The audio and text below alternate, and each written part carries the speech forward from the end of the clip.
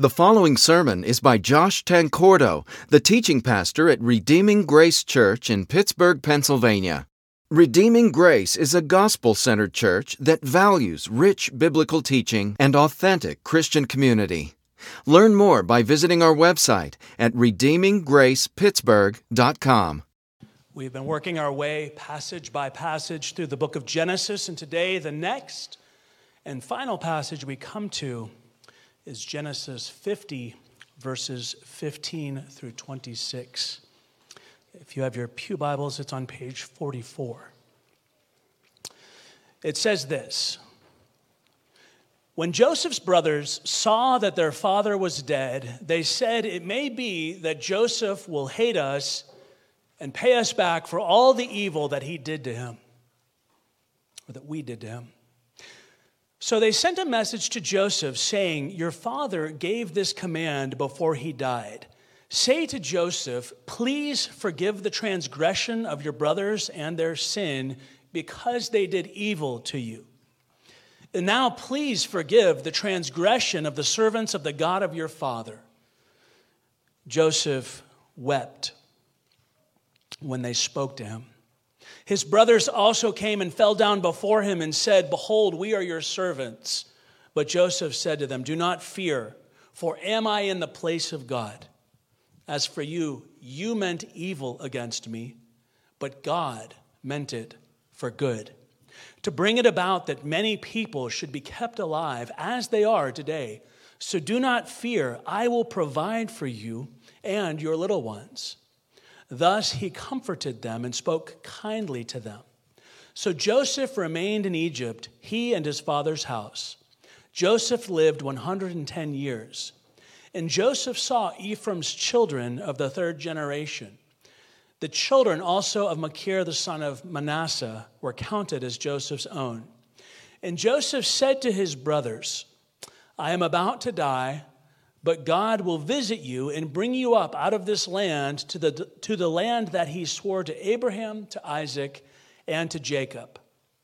Then Joseph made the sons of Israel swear, saying, "God will surely visit you, and you shall carry up my bones from here." So Joseph died being 110 years old. They embalmed him, and he was put in a coffin in Egypt. May God bless the reading of his word.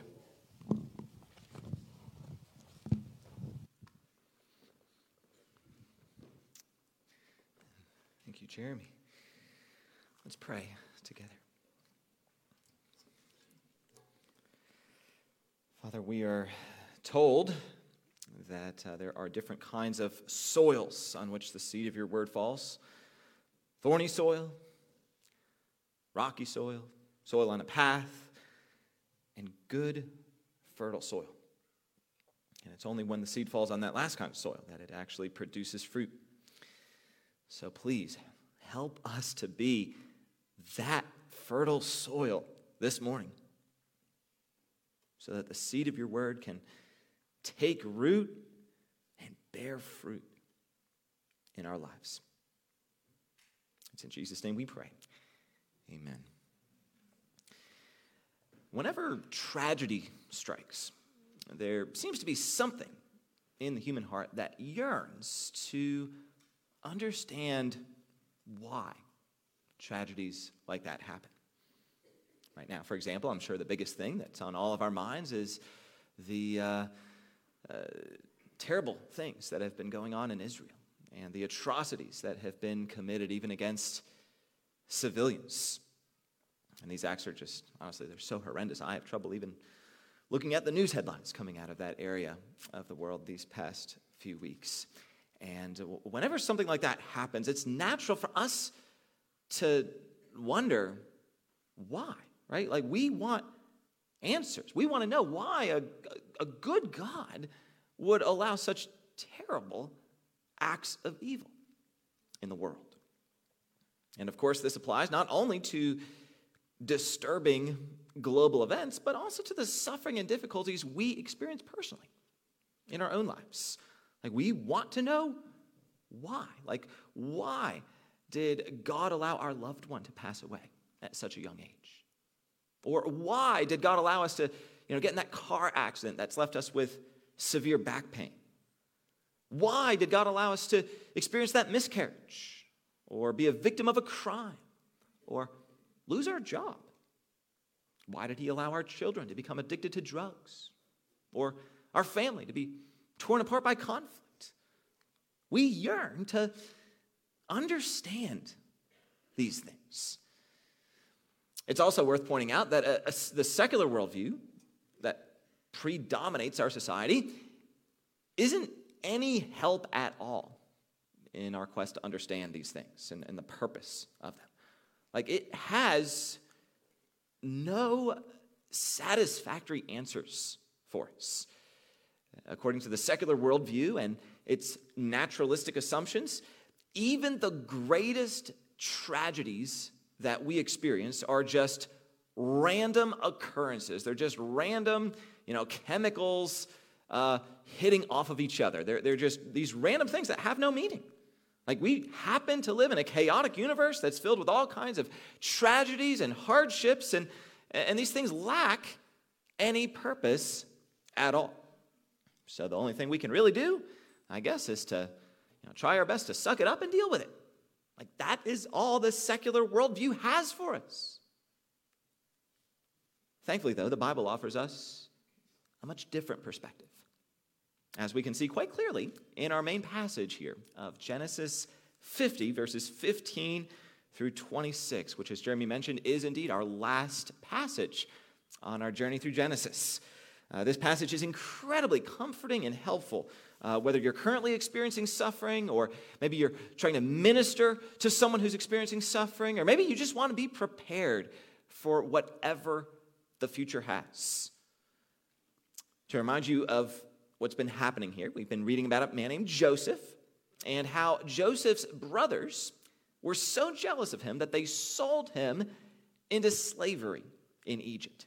And yet Joseph eventually rose to become the second in command of Egypt, and ended up rescuing his family from the severe famine that was taking place in that region of the world. Joseph was actually able to arrange for his whole family, including his father Jacob and all of his brothers and their wives and children, numbering 70 people in all, to move from Canaan to Egypt. He then provided for all of their needs for the next 17 years. Eventually, though, their father Jacob died. And that's where the story picks up today, in the middle of Genesis 50. So look with me at verses 15 through 18. When Joseph's brothers saw that their father was dead, they said, "It may be that Joseph will hate us and pay us back for all the evil that we did to him." So they sent a message to Joseph saying, "Your father gave this command before he died. Say to Joseph, 'Please forgive the transgression of your brothers and their sin, because they did evil to you. And now, please forgive the transgression of the servants of the God of your father.' Joseph wept when they spoke to him. His brothers also came and fell down before him and said, 'Behold, we are your servants.'" So Joseph's brothers are still very conscious of the way they mistreated him all those years ago by selling him into slavery in Egypt. By this point, it had now been nearly 40 years since they did that, but they still remember it as if it were yesterday. And we can see in these verses that they're concerned that Joseph also remembers it as if it were yesterday as well. And now that their father Jacob has died, Joseph's brothers are basically freaking out because they're afraid that Joseph will now get his revenge. And they suspect that he's just been biding his time for all these years and is now ready to pay them back with interest for everything they did to him. And so they try everything they can think of to convince him not to harm them.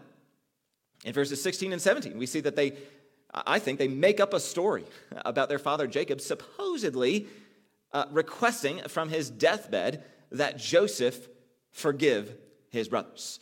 I don't know about you, but that sounds kind of fishy to me. If I were Joseph, I would probably be wondering, like, if my father really requested that I do that, then why didn't he make that request known to me? And so I think we can safely say that what Joseph's brothers claim here about their father in these verses is totally fabricated. And notice how they even bring God into the picture at the end of verse 17 there, asking Joseph to please forgive the transgression. Here's how they refer to themselves. Forgive the transgression of the servants of the God of your father. And it's like they're saying, remember, Joseph, the God of your father is watching everything you do, right? So you better behave. And then in verse 18, they fall down at Joseph's feet and basically beg for their lives, saying to Joseph, behold, we are your servants. But look how Joseph responds in verses 19 through 21. But Joseph said to them, do not fear, for am I in the place of God? As for you, you meant evil against me, but God meant it for good, to bring it about that many people should be kept alive as they are today. So do not fear, I will provide for you and your little ones. Thus he comforted them and spoke kindly to them. So Joseph assures his brothers that he's not out to get revenge. The primary reason he gives for this, as we see in verse 19, is that getting revenge would be putting himself in the place of God and taking for himself a prerogative that belongs to God alone. And Joseph's absolutely right about that. In Romans 12:19, for example, the Apostle Paul writes, beloved, never avenge yourselves, but leave it to the wrath of God. For it is written, vengeance is mine, I will repay, says the Lord. Then back in our main passage, the second reason Joseph gives for not seeking revenge is his understanding that God was actually working in a masterful way through the evil action of Joseph's brothers to accomplish his own good purposes. Joseph says to his brothers in verse 20, as for you, you meant evil against me, but God meant it for good, to bring it about that many people should be kept alive as they are today. That statement sums up just about not only this passage, but really pretty much everything throughout the past 13 chapters. You meant evil against me, but God meant it for good. Notice that Joseph doesn't deny the evil that his brothers did to him. He doesn't even downplay it. Instead, he plainly acknowledges that his brothers indeed committed evil against him. In fact, he actually says that they meant evil, right? They didn't just get unlucky and do something that happened to be evil. They had evil intentions. They meant to do evil against him. Yet Joseph says he's able to forgive him, to forgive them, because he understands that God had a good purpose for everything that they did. And that purpose, Joseph says, is to bring it about that many people should be kept alive. God orchestrated a series of events that culminated in Joseph being put into a position where he could preserve the lives of many people in the midst of that severe famine taking place in that region of the world. That obviously would include the people of Egypt, as well as, countless people from the surrounding nations. And most importantly, it included Joseph's own family. And not only was preserving the lives of Joseph's family important as an expression of God's love for them and his faithfulness to the promises he made to Abraham, but it was also necessary for the Messiah's entry into the world hundreds of years later. God's stated plan and purpose, if you remember from the earlier chapters of Genesis, it was to bring the Messiah into the world through Abraham's descendants. God then filtered that down in the subsequent chapters of Genesis to the descendants of Abraham's son Isaac, and then to the descendants of Isaac's son Jacob. But that would be, kind of hard to do if Jacob and his entire family starved to death, right? And so the preservation of Jacob and his family was actually something that was massively significant for the entire redemptive plan of God. So God actually had multiple good purposes for that he was accomplishing through the evil deed of Joseph's brothers.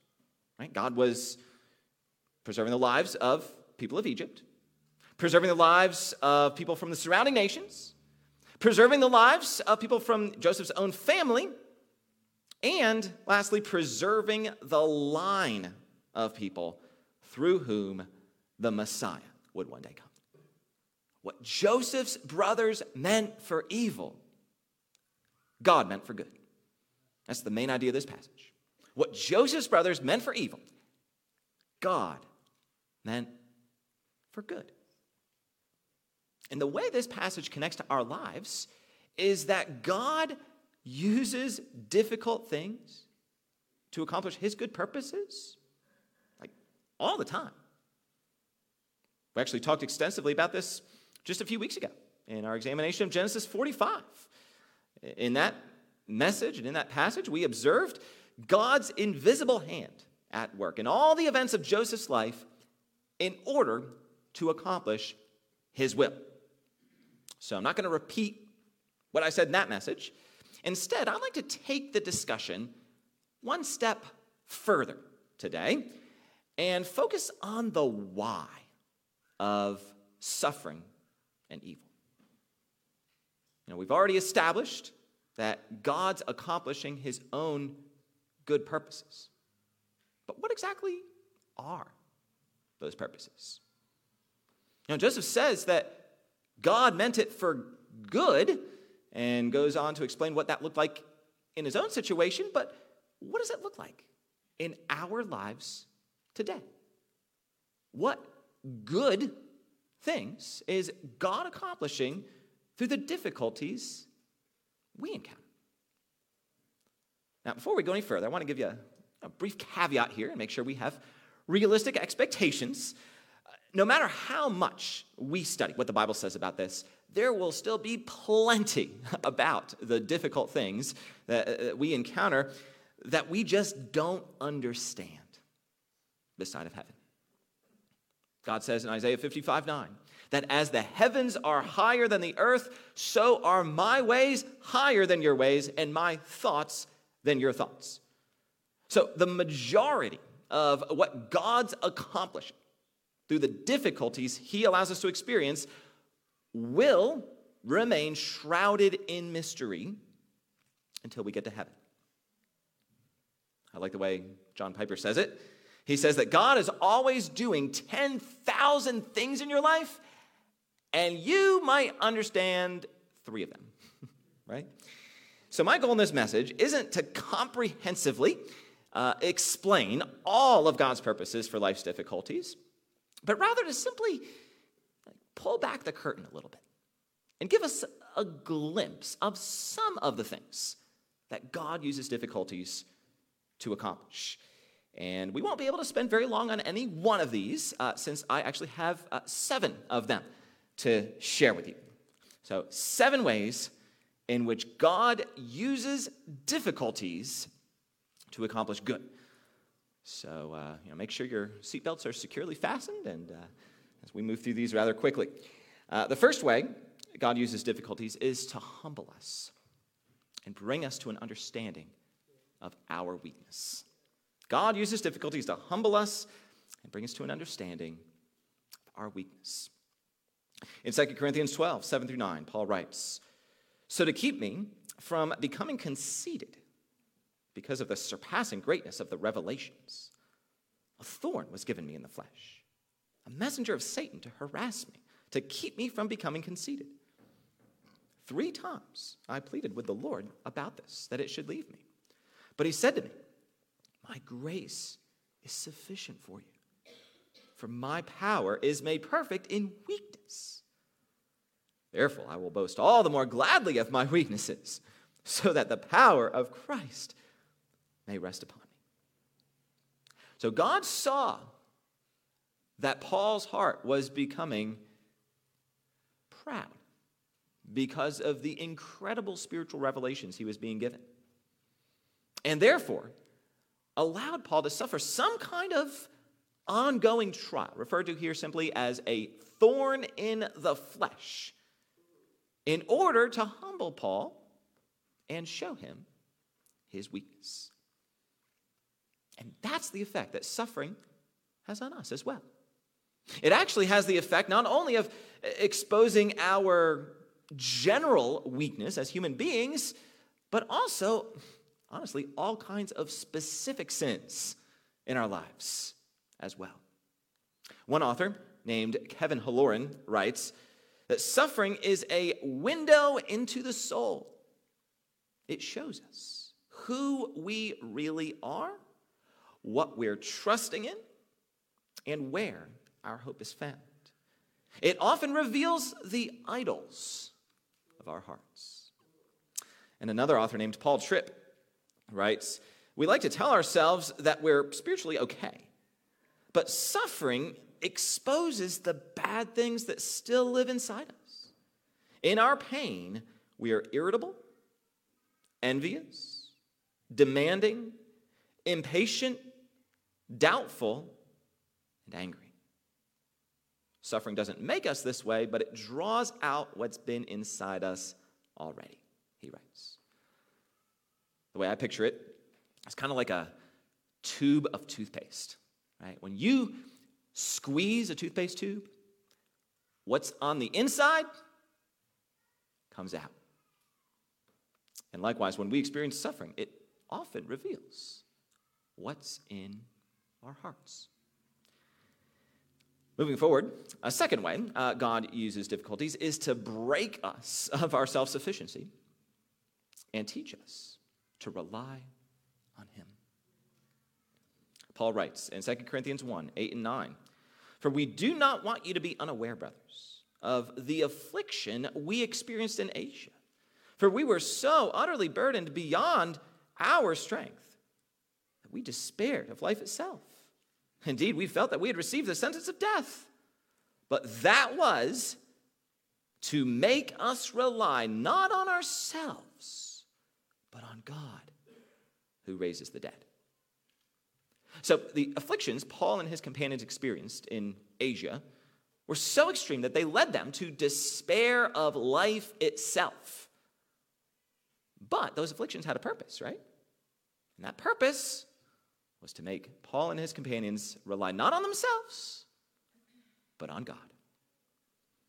In this way, afflictions function as a kind of refining fire in our lives. Just as fire is often used to burn away the impurities from gold and other precious metals, afflictions burn away the impurities of self-reliance and self-sufficiency from our hearts. You might also compare the afflictions we experience to a master sculptor chiseling away from a large stone everything that's not going to be a part of the sculpture he's created. That's what God's doing when he allows trials in our lives, right? He's chiseling away everything that doesn't belong there in order to create a masterpiece. Then third, and closely related, God uses difficulties to foster growth toward spiritual maturity. James 1, 2 through 4 tells us, "Count it all joy, my brothers, when you meet trials of various kinds. For you know that the testing of your faith produces steadfastness. And let steadfastness have its full effect, that you may be perfect and complete, lacking in nothing." Now, obviously, counting it all joy when we experience trials at first seems radically counterintuitive. But notice here that James doesn't say to rejoice in the trials themselves. He says to rejoice in what the trials are accomplishing in our lives. They're producing steadfastness, and ultimately leading us further in our lifelong journey toward being perfect and complete, lacking in nothing. Like, trials are producing virtues in our lives that simply can't be produced any other way. Just like a diamond can't be produced apart from extraordinarily high levels of heat and pressure, godly character can't be produced apart from the intense heat and pressure of adversity. This same basic idea is also taught quite famously in Romans 8:28 and 29. Paul writes, "And we know that for those who love God, all things work together for good, for those who are called according to his purpose. For those whom he foreknew, he also predestined to be conformed to the image of his Son." So notice that Paul doesn't just say all things work together for good and then, leave it at that. He goes on to define what that good is, doesn't he? It's being conformed to the image of Jesus. Many times we imagine that God working everything together for our good means, like we translate that God working everything together for our comfort. Right? What greater good could there be, right? Being comfortable certainly sounds pretty good to me. And yet that's not what Paul says here, is it? He actually says something very different. That God causes all things to work together, not necessarily for our comfort, but rather for something that's higher and greater and more glorious than that. Namely, to conform us to the image of Jesus. God's primary concern isn't our comfort, but rather our Christ-likeness. That's why God does what he does and allows what he allows. He's molding us and shaping us to be more like Jesus. And when we begin to understand that that's God's primary goal, all of a sudden the difficult things we encounter can start to make a lot more sense. Not perfect sense, but a lot more sense. Then moving on to number 4, God uses difficulties to lead us toward greater satisfaction in him. In the book of Lamentations, as the prophet Jeremiah is sitting in the ashes and the rubble of the fallen Jerusalem, he talks about how great his afflictions are. That's why the book's called Lamentations, right? He's lamenting about this tragedy that's just taken place. Yet in the middle of his lamenting, listen to what he writes in Lamentations 3:22 through 24. "The steadfast love of the Lord never ceases. His mercies never come to an end. They are new every morning. Great is your faithfulness. The Lord is my portion, says my soul. Therefore, I will hope in him." Don't you just love that phrase? The Lord is my portion. That's what sticks out to me. Trials have a way of reminding us of just how true that is. As all the things that we typically delight in are stripped away from us one by one, we hopefully begin to realize, if we have a regenerate heart, if we have a changed, saved heart, we hopefully begin to realize that those things aren't essential to our joy. Like, as long as we have Jesus, we have all that we need to have real joy and fullness and satisfaction. As I once heard it said, Jesus plus nothing equals everything. Jesus plus nothing else equals everything. Have you gotten there yet? Can you say with Jeremiah, "The Lord is my portion"? And fifth, God uses difficulties to prepare us for ministry to others. In 2 Corinthians 1, 3 and 4, Paul writes, "Blessed be the God and Father of our Lord Jesus Christ, the Father of mercies and the God of all comfort, who comforts us in all our affliction, so that," there's a purpose statement, right? "So that we may be able to comfort those who are in any affliction with the comfort with which we ourselves are comforted by God." You know, about a year and a half ago, a woman in our church had a miscarriage. And that was obviously a very difficult thing for her. And yet, God comforted her and enabled her to support several other women in our church who have had miscarriages in the past 6 months or so. That's the kind of thing that Paul's talking about here.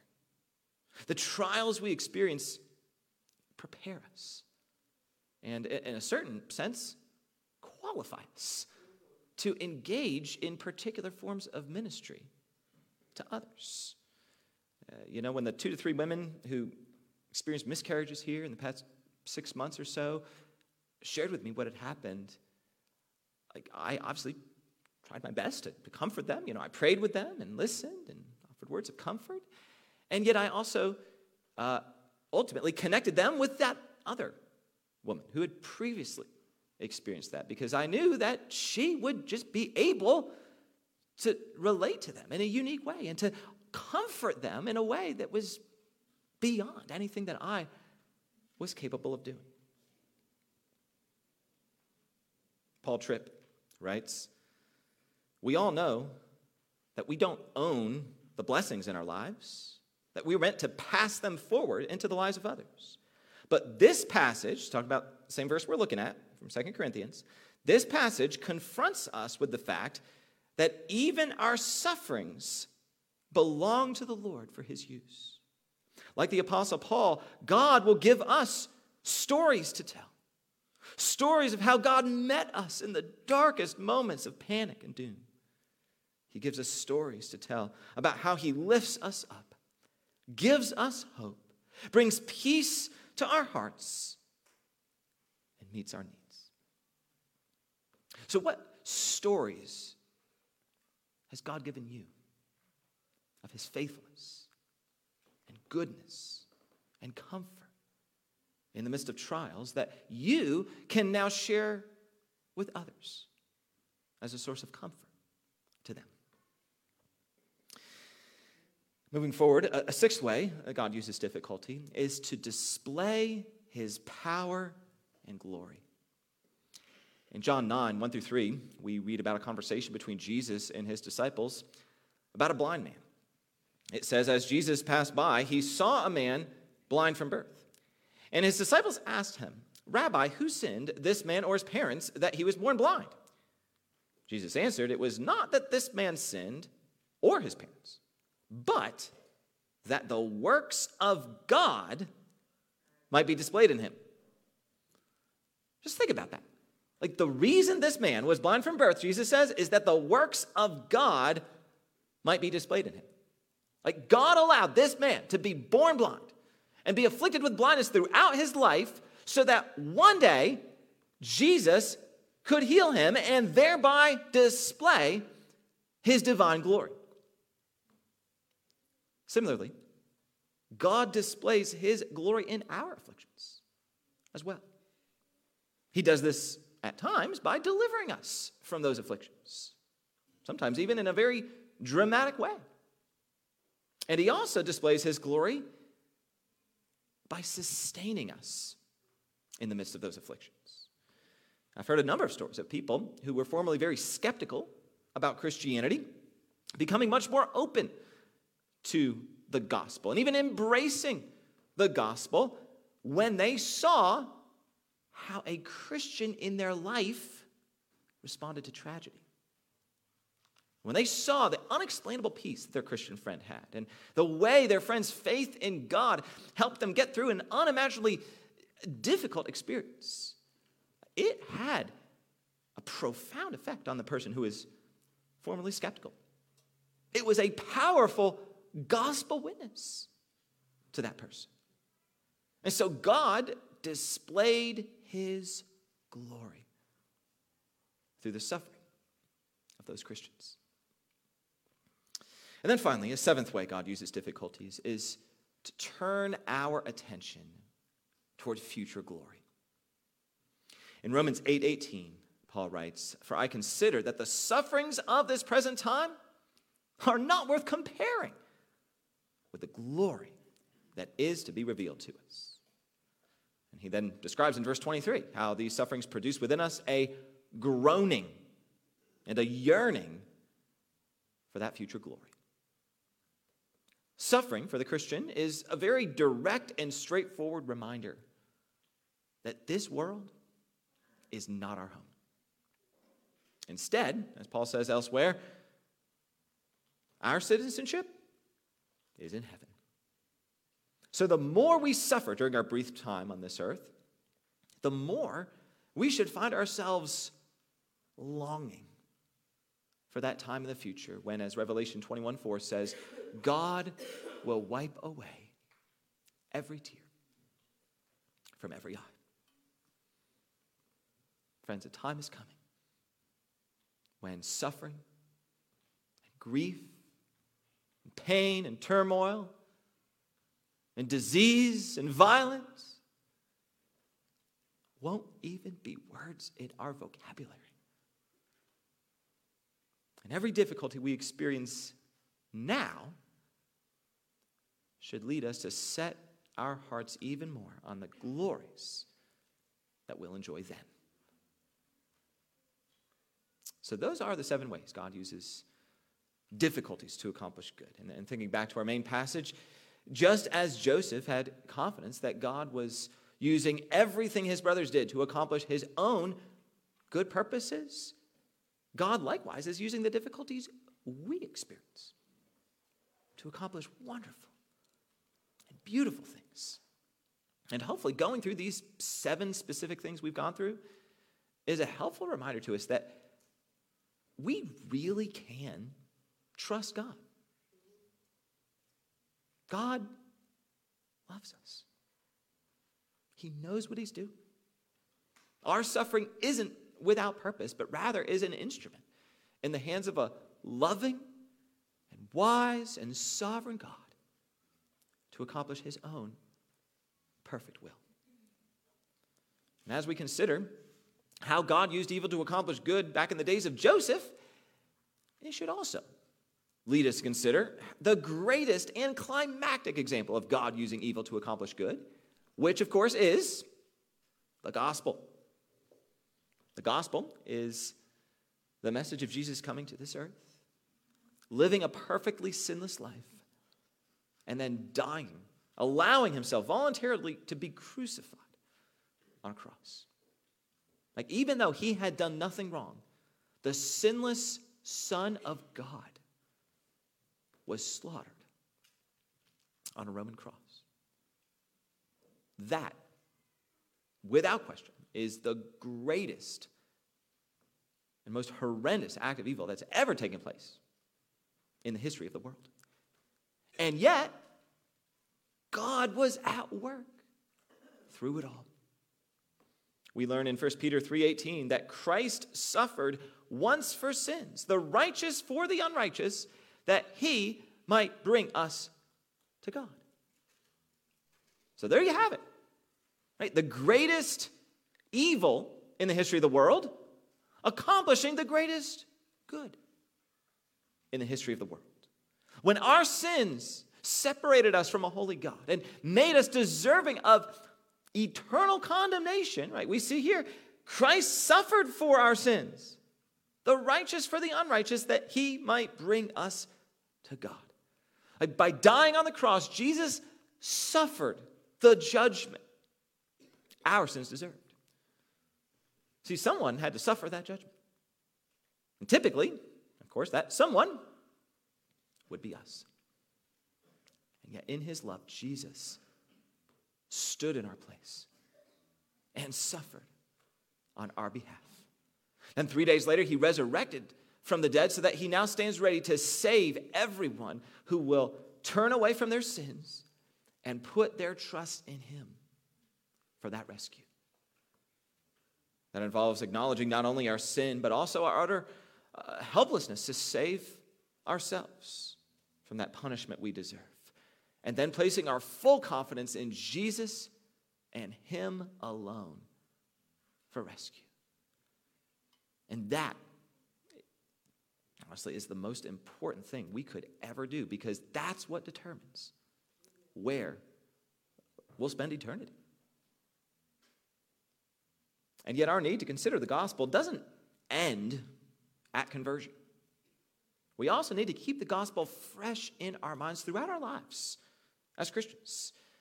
And there are numerous reasons for that, but one of them, as we've seen, is that it's the gospel, this gospel message of Jesus, that provides us with the most powerful picture we'll ever see of God using evil to accomplish good.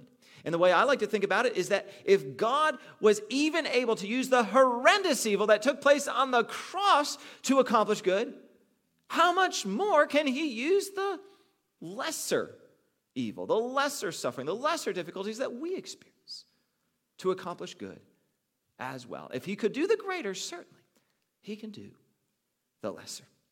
And so we want to keep that gospel message at the very forefront of our minds.